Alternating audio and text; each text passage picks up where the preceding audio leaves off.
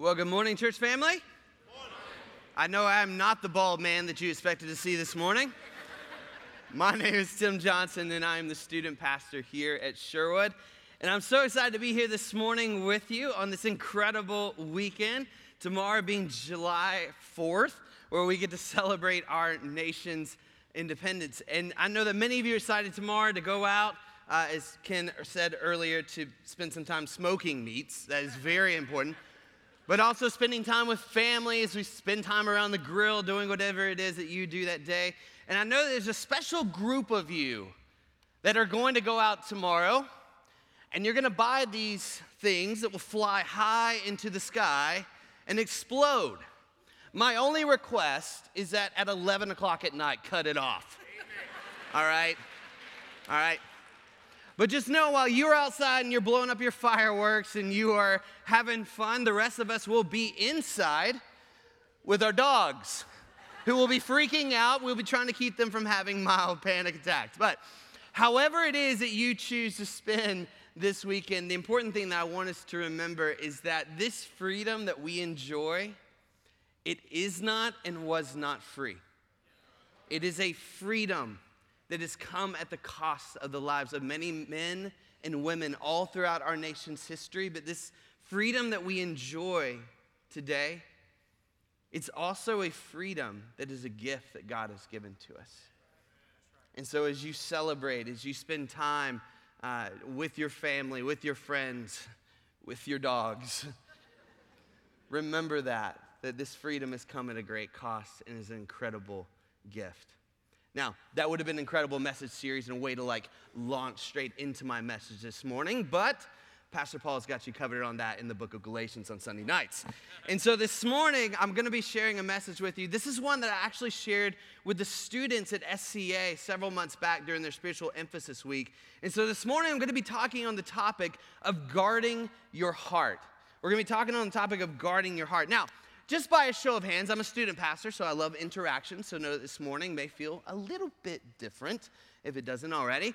But how many of you in here are parents, just by a show of hands? Raise them really high. Very good. Look around. Oh, look at all of you. All right. Now, how many of you as parents would love to see your kids walk in wisdom and to live wisely? Raise your hand. The same amount of hands went up. Very good. All right. Now, whether you're a parent or not, how many of you would love to walk in wisdom and to live wisely? Raise your hand really high. Very good. If you didn't just raise your hand, you made it on 15 people's prayer list this morning. All right. So this morning, that's what we're going to look at. If that's you, you're going to love this message. Just because this morning we're looking at the topic of the importance of guarding our heart and how we can live and walk in wisdom. And the key truth I want us to look at this morning is this, is that wisdom follows a path that leads to a person. Wisdom follows a path that leads to a person. The path is timeless, and the person is Jesus. That's what we're going to be unpacking this morning. So if you got your Bibles, I want to encourage you to open them up to the book of Proverbs, chapter 4, verses 20 through 27. And to give you a little context as you're turning there, this is Solomon. Solomon's speaking to his son. And Solomon's desire for his son is just what many of you have the same desire for your kids, is that his son would walk in wisdom, that he would live a life of wisdom. And so he begins to tell him how he can do this. In verses 1 through 13, he begins to tell his son, he says, seek after wisdom. Seek after wisdom. He says, son, listen to my instructions. Do not forget them. I know that many of you, if you're parents in here, you understand Solomon's emphasis because I have two kids. I have a 7-year-old daughter and I have a 5-year-old son named Declan. And my son Declan is one of the most hyperactive kids around. He literally will just run around the house in circles. Many of you can relate to this. And I'll look at him and be like, buddy, what you doing? He's like, I'm exercising, Daddy. And I'll be like, dude, you got to calm down. But the other thing that he does is that from the moment my son wakes up, he is talking.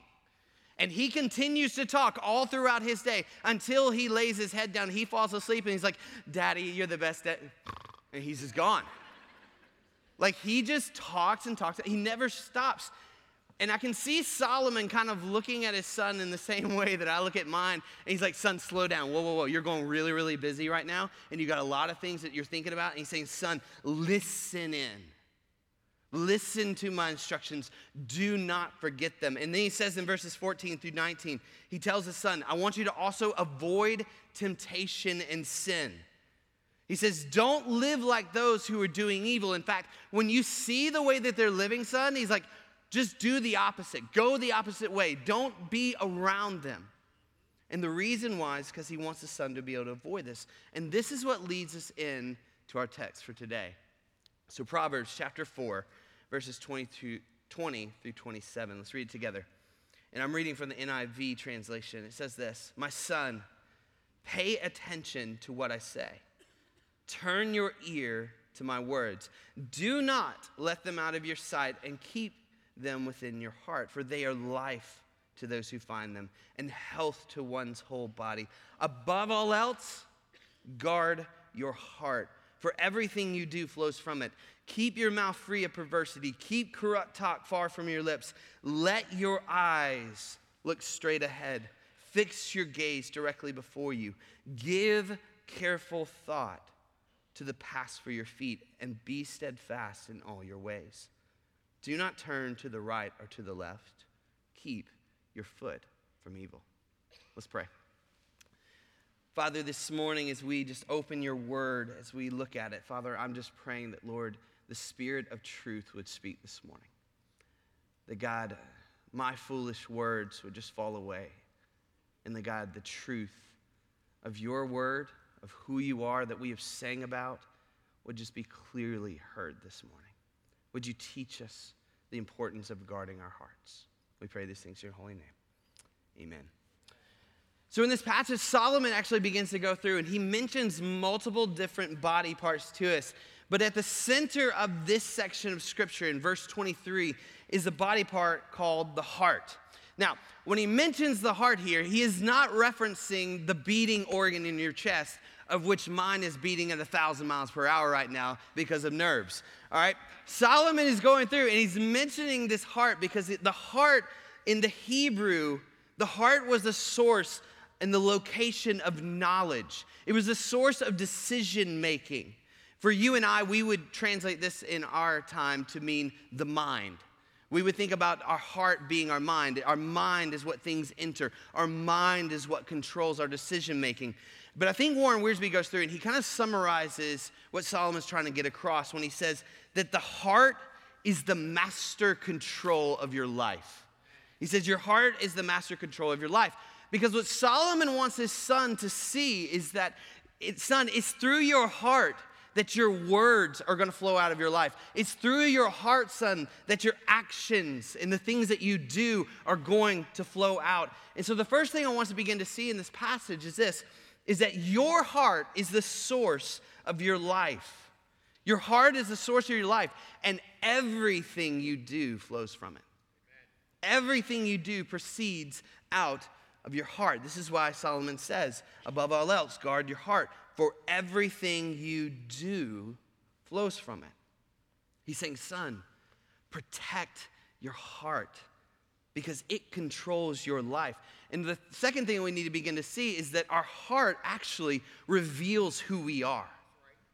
What people see coming out in our lives is coming out in and through the heart, because the heart is what reveals our true character. Our heart is what produces the fruit that people see in our lives. And Jesus actually goes through and he teaches this in Luke chapter 6. You don't have to turn there, it'll be up on the screens. But in Luke chapter 6, verses 43 through 45, Jesus talks about this different types of fruit and how the fruit, we see this coming out in our lives. He says, no good tree bears bad fruit, nor does a bad tree bear good fruit. Each tree is recognized by its own fruit. People do not pick figs from thorn bushes or grapes from briars. But a good man brings good things out of the good stored up in his heart. And an evil man brings evil things out of the evil stored up in his heart. And then listen to this. For the mouth speaks what the heart is full of. I love how Jesus is just so simple. He's like, Hey guys, you'll never believe this, but a good tree, guess what it does? It bears good fruit. He looks at me, he's like, guess what a bad tree bears? And I'm sure the people are like, you are a revolutionary teacher right now, all right? It bears bad fruit. And then he looks at him, he says, you can actually tell the difference between trees based upon their fruit. And then he begins to get into his main point, and he's saying this, is that what comes out of our hearts is reflective of what we have put into them. What is coming out of your heart and being seen in your life is reflective of what we have put into them. Look back at verse 45. He says, a good man brings good things out of the good stored up in his heart. And the opposite's true as well. An evil man brings evil things out of the evil stored up his heart. And we see that our mouths and ultimately our actions as well reflect this. He says, out of the heart, the mouth speaks. So this leads us to a really important question then. How do things begin to enter into our hearts? Well, Solomon actually helps us understand that. Look back at verses 20 and 21. He mentions, again, two body parts, the ear and the eyes. And these are the receptive organs that he's talking about. He says in verse 20, my son, pay attention to what I say. Turn your ear to my words. He's talking about the things that we listen to, the things that we hear, the voices, the podcasts, the radio, the movies, the things that we hear. And then he mentions the eyes in verse 21. He says, do not let them out of your sight. He's saying also the way that things enter is through your eyes, the things that you fix your eyes upon, the things that you watch, the things that you observe. This includes also the lives of the people that we admire and we look at. And so what I want you to understand is that Solomon's going through and saying what you hear and what you see matters, because what enters your heart or what enters your mind and through your eyes and your ears influences both your heart, but it also influences your words and your actions, and everything that you do proceeds from it. So he begins to explain what other things are controlled by the heart. In verse 24, he mentions the mouth. In verse 25, again, he mentions the eyes. In other words, the direction that our life is going. He mentions the feet as well for traveling on the path of wisdom. And so Solomon looks at his son. He says, son, in light of all that I've just told you, listen to this wisdom. Verse 23, he says, above everything else that you do, above all else, guard your heart. Because everything you do, son, is going to flow from it. Above everything that you do, guard your heart. So our next question we need to answer then is, well, how do we do that? How do we actually begin to guard our hearts? And I believe there's at least three ways that we see in this passage. The first one is this, and we've already mentioned this, but it's that we must begin to view our hearts as the control center of our lives. We got to begin to view our hearts as the control center of our lives. We got to begin to reckon this truth to be just that, truth. That our hearts are controlling the things that we say. Our hearts are controlling the things that we do. Our hearts are the source of our character. Our hearts are the source of our identity. And when we begin to believe this to be true, then we can begin to look at what the second thing he says is that we must see our hearts as a precious treasure that are worthy of protection. We've got to begin to see our hearts as a precious treasure that are worthy of protection. He says, above all else, guard your heart. Now, this word guard in Hebrew, it means to guard it as a precious treasure, but it's not just any type of treasure. It's a precious treasure of which thieves are ever ready to rob you. The imagery here is that we're to guard it like a fortress. The enemies are ever on the attack. And I want you to know, church family, that we have an enemy that longs to gain influence, that longs to gain control over your heart. In John 10:10, it tells us that this enemy longs to steal, to kill, and to destroy your life. And the way that he longs to do that is through your heart. And he longs to do that through the things that you are putting into your heart. But I want you to know, he does this in a really sneaky way for most. For most of you in this room, you are not going to have that Job-like moment to where life just begins to fall apart. Because for many, that would be too obvious of a way that he would attack us. That if just every Christian, he just begins to just bombard with trials and issues. While we have small ones, a lot of the times the way that he begins to enter us and begins to try and influence us is through busyness. If you begin to ask anybody, I'm sure many of you this morning when you're walking in, you were greeting somebody and you're like, hey, how are you? And of course they said probably that traditional answer of, I'm good. And then they just kept on going. Or they asked, I'm good, how are you? But a lot of times when I sit down for coffee with people or I sit down just to spend time with friends, I'll ask them, I'll be like, hey, how are you doing? They'll be like, I'm doing really good. I'm just what? Busy. Or I'm tired. I'm exhausted. And the reason why is because we live in this culture where busyness and hurry is something that is almost like a pandemic amongst us.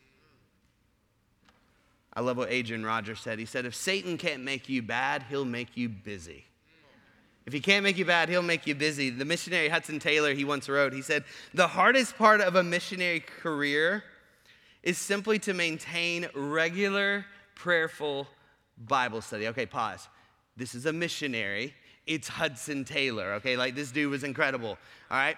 And he tells us, he says, the hardest part of being a missionary was just simply to get up, to have prayerful times where I'm reading my Bible and spending time with the Lord. Listen to what he says why. He says, because Satan will always find you something to do when you ought to be occupied about that, even if it's only arranging a window blind. And isn't it just true? Like, you sit down to read your Bible and you're like, here we go. You got your coffee, like you're ready. It's the morning. Maybe for you it's nighttime. But for me, it's in the morning. I got my coffee just like grounded, all fresh. It's all nice.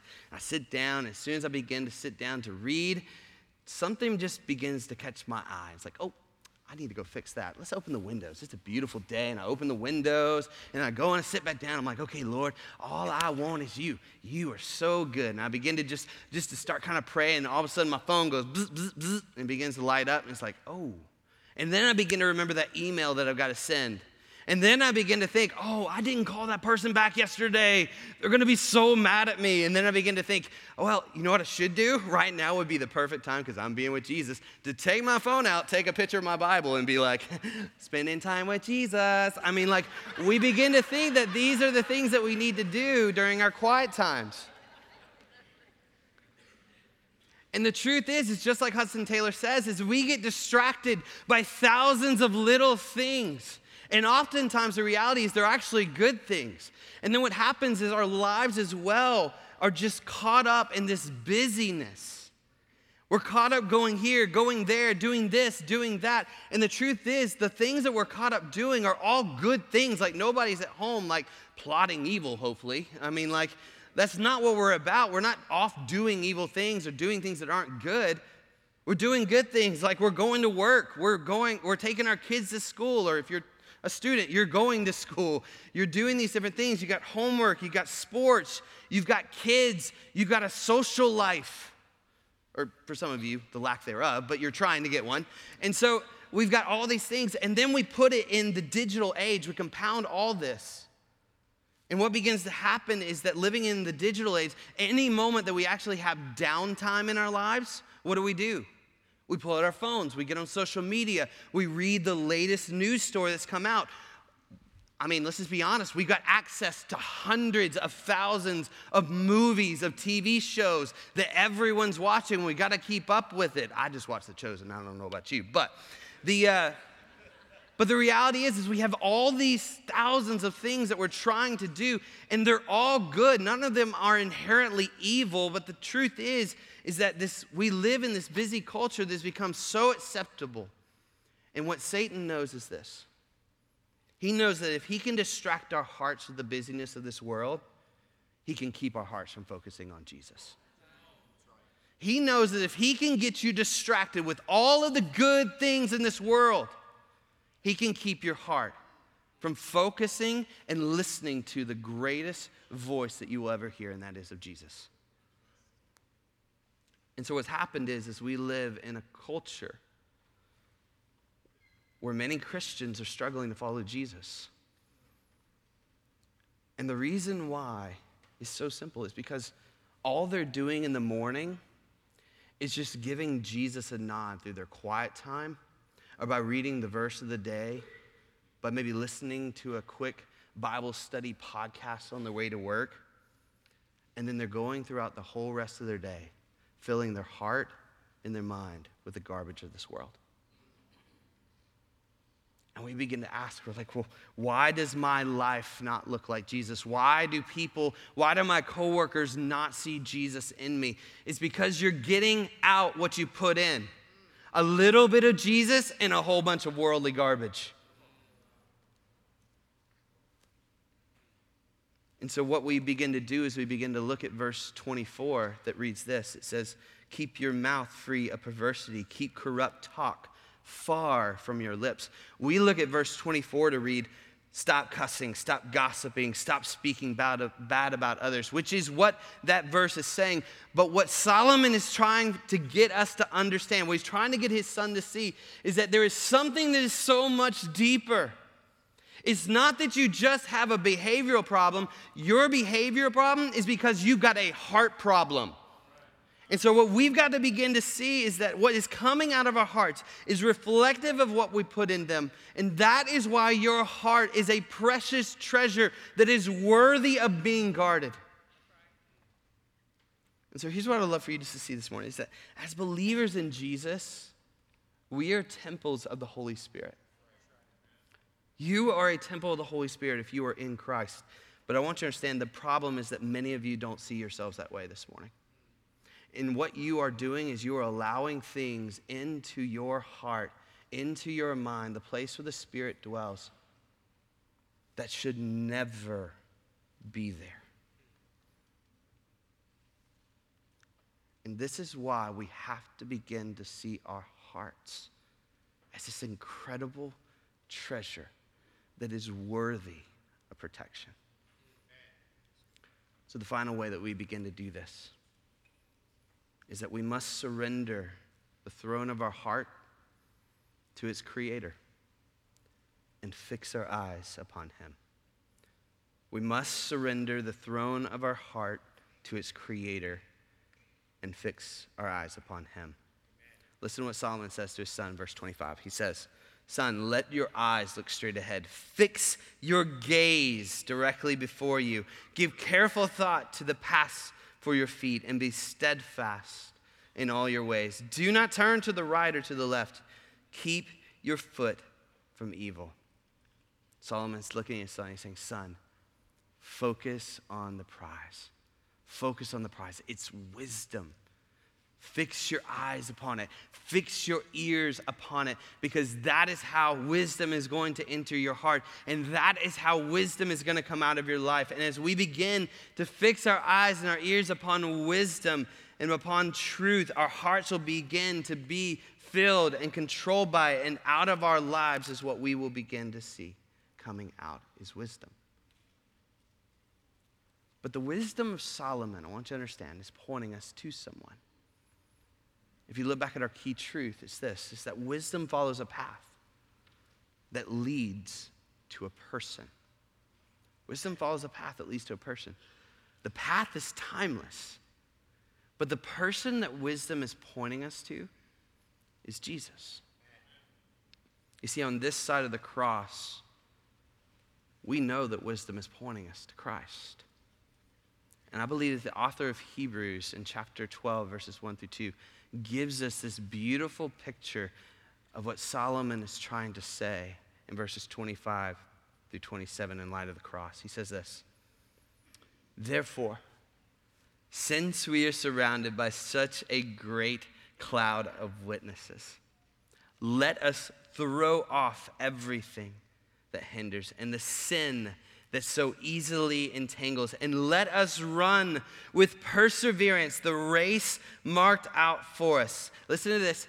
Fixing our eyes on Jesus, the pioneer and the perfecter of our faith. I can just hear the author of Hebrews, like a really excited coach on the sidelines, being like, just keep going, just keep running, throw off everything that keeps you from focusing your heart and your mind upon Jesus. Just keep running after him, because if you look at him, you'll begin to see he's all that you need. He is sufficient. He is supreme above everything. But the question is, church, is do we actually believe this? Like, do we actually believe that Jesus is all that we need? Do our lives reflect a heart that is focused upon Jesus? Is what's coming out of your life pointing others towards Christ? Because if we want to begin to guard our hearts, if we want to begin to walk in wisdom and live a life of wisdom, church family, we have to begin to see that our hearts are the source of our life that control everything. We've got to begin to see that our hearts are a precious treasure that are worthy of protection. And we must begin to surrender the throne of our heart to his Creator and fix our eyes upon Jesus. As a follower of Jesus, let me ask you this morning. Is Jesus what's coming out of your heart? Is Jesus what your coworkers are seeing? Is he what is the center of your life? If the answer is yes, then this morning continue to guard your hearts as a precious treasure. Keep walking the path of wisdoms towards Christ. Keep your eyes and your ears focused upon him. But if this morning, believers, if your answer to that question in all honesty is no, then this morning, know that we have a God, a Father who is full of grace. He is full of mercy. And just like the prodigal son as he returned home, our Father is wide open with his arms of love, ready to say, come on back, son. I've been waiting for you. But this morning, for many of you, if you're a believer in here and that is you, this morning is the morning to begin to repent of the things that you've been focusing your eyes and your ears upon that are not Jesus. And here in just a moment, our pastors are going to be down at the ends of the aisles. So I'm going to invite the band up.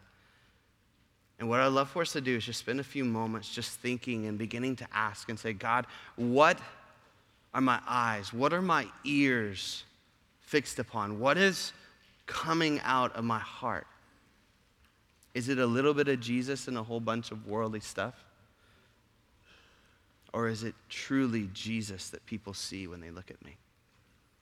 Because your heart is reflective of what you're putting in. And your heart will reflect what your eyes and your ears are fixed upon. Let's pray. Father, this morning, as we begin to wrap up our time this morning, God, I'm just praying that for believers in here, the Father, for those who do know you, who are walking this path, that God, they would continue to, that are walking on the path, the timeless path that points towards Jesus. But Father, for those who are in here tonight who maybe are not walking that path, maybe they've just gotten distracted by different things, maybe the busyness of life is what has just gotten them off. Father, I pray that today those believers would just begin to repent, to come back and just to say, Jesus, I just need you to focus my heart, my eyes, my ears back upon you. But if you're in here this morning and you've never trusted Jesus, you've never made that decision to allow him to be king of your heart, I want you to know that you were created for a relationship with Jesus. You were created to have this relationship with God. But your sin, it separates you.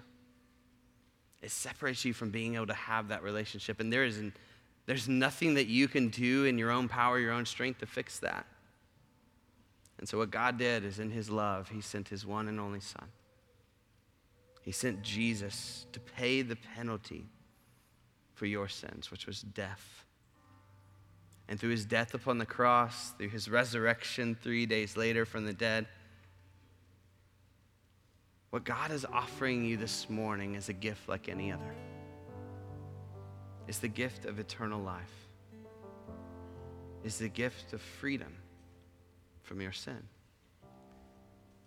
And so this morning, if that's you, if you've never trusted Jesus, you can do so this morning by simply turning from your sin and placing your faith in Jesus. And so if you're here this morning and you've never done that and you would like to, there's pastors and their wives that are down here in the front. You can come. You respond. If you're a believer in here and you're saying, I need just to get my eyes and my ears focused back upon Jesus, but I just need somebody just to pray with me. I need someone just to pray with me to help me to understand. There are counselors that are here. There are pastors that you can come and talk to, but you respond however the Spirit leads this morning.